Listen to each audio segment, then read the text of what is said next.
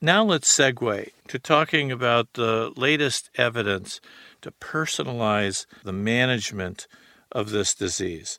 And there are numerous goals, including relieving symptoms, maintaining function, trying to prevent the serious spinal complications of this disease, manage comorbidities, and support them as individuals.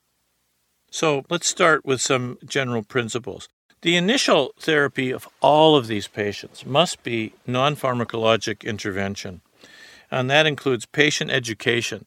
I use a lot of different tools. I like the patient education from UpToDate. It's easy to download and print for them. They need to know that they have an inflammatory disease, that there are consequences to not treating it. We want them to quit smoking. Do they need psychosocial support?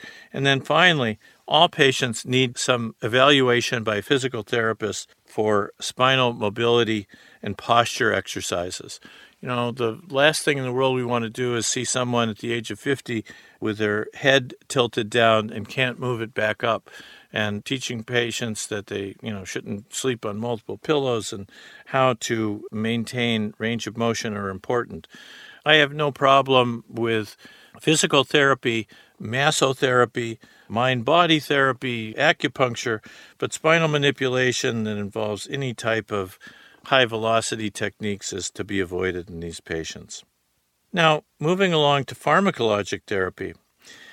This is moving faster than a raging river, and I'm showing you the 2019 ACR, Spondyloarthritis Association, and Spartan, the U.S. group that is involved in spondyloarthritis research, recommendations for patients with both radiographic and non-radiographic axSpA. I'll show you a chart that are now approved for non-radiographic as well as radiographic disease and new classes of drugs that have been approved. I will point out to you that step one, first-line therapy, is something that all of us can engage in with our patients.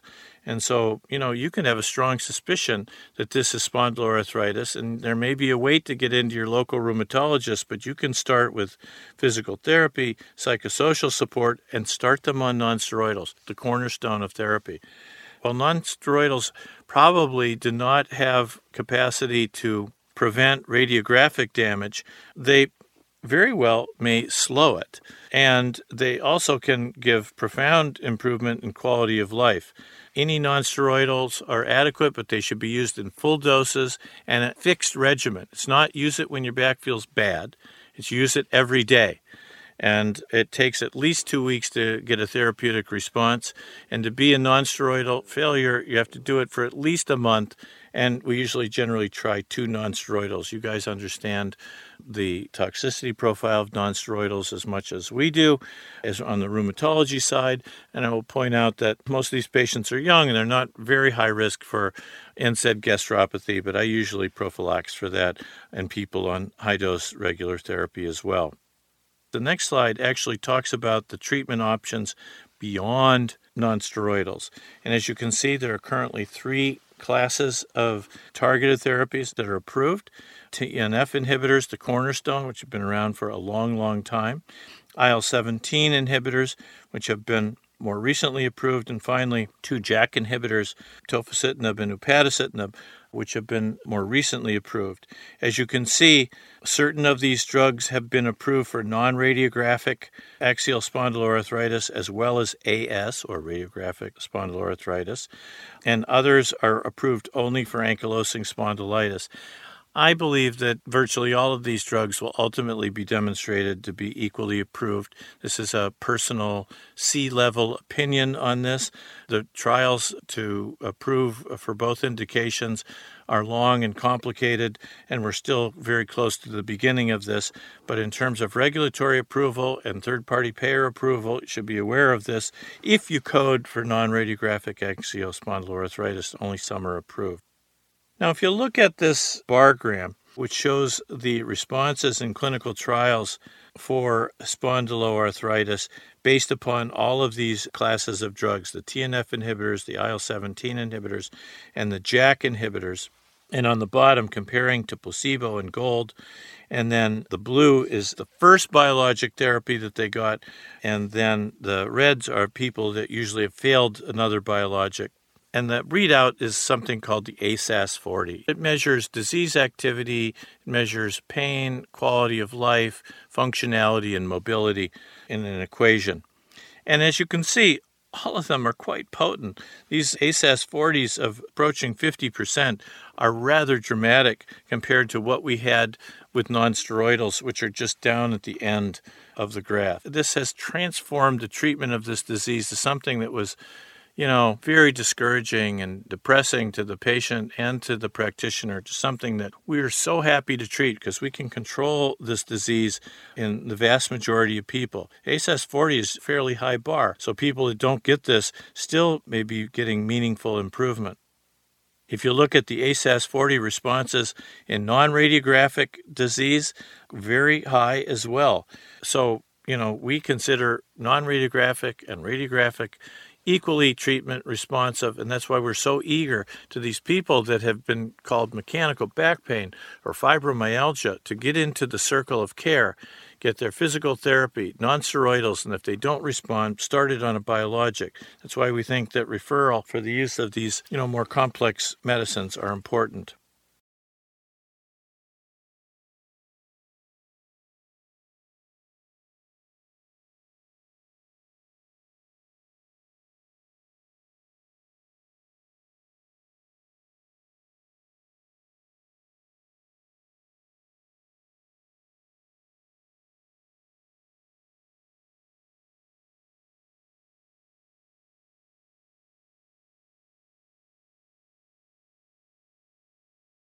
So the approach after multiple pharmacologic therapy failures is far more complex, and that is the domain of the rheumatologist. And, we work interprofessionally with primary care, orthopedists, other practitioners who may be entry points for chronic back pain. And the first thing we want to know is diagnosis correct. Are there other complications here? Is there OA in addition to this? Is there another pain condition, such as a central sensitization, such as fibromyalgia, or other condition causing sleep disturbances and fatigue? Does the patient have unrealistic expectations? And sometimes it is refractory, and maybe it's just one or two joints, and sometimes skilled bone and joint radiologists can do strategic injections, but that is a far advanced therapy. What about tapering these medicines? Does that mean that these people are on this for lifelong therapy? Well, it's a complicated question. We don't have a simple answer. The answer is yes and no. People who have had this disease and have suffered and have lower quality of life often are so happy to be controlled on a biologic. They have no interest in stopping this therapy. Others who are risk averse or drug averse, when can I get off of this? When can I get off of this? Well, I'm just summarizing, a handful of trials which basically show that when you stop these therapies, people feel generally good for a few months almost all the time. But over time, a preponderance of patients will reactivate, and they need to be retreated. There are these theoretic risks that have been encountered in practice that once a person has responded dramatically and then flares off therapy, a fear that they will not be able to capture the degree of disease control moving ahead. There's no guarantees about that. I think it is infrequently seen, but something that we worry about, and I mention to people before they want to pull the trigger and stop all their medicines. Closing in on the end here, talking about management of comorbid conditions. Yes, we're partners in this, and patients who've lived with an undiagnosed disease are often facing anxiety and depression, sleep disturbances, and we need to look at all the secondary causes and to support them psychosocially and treat these things when needed.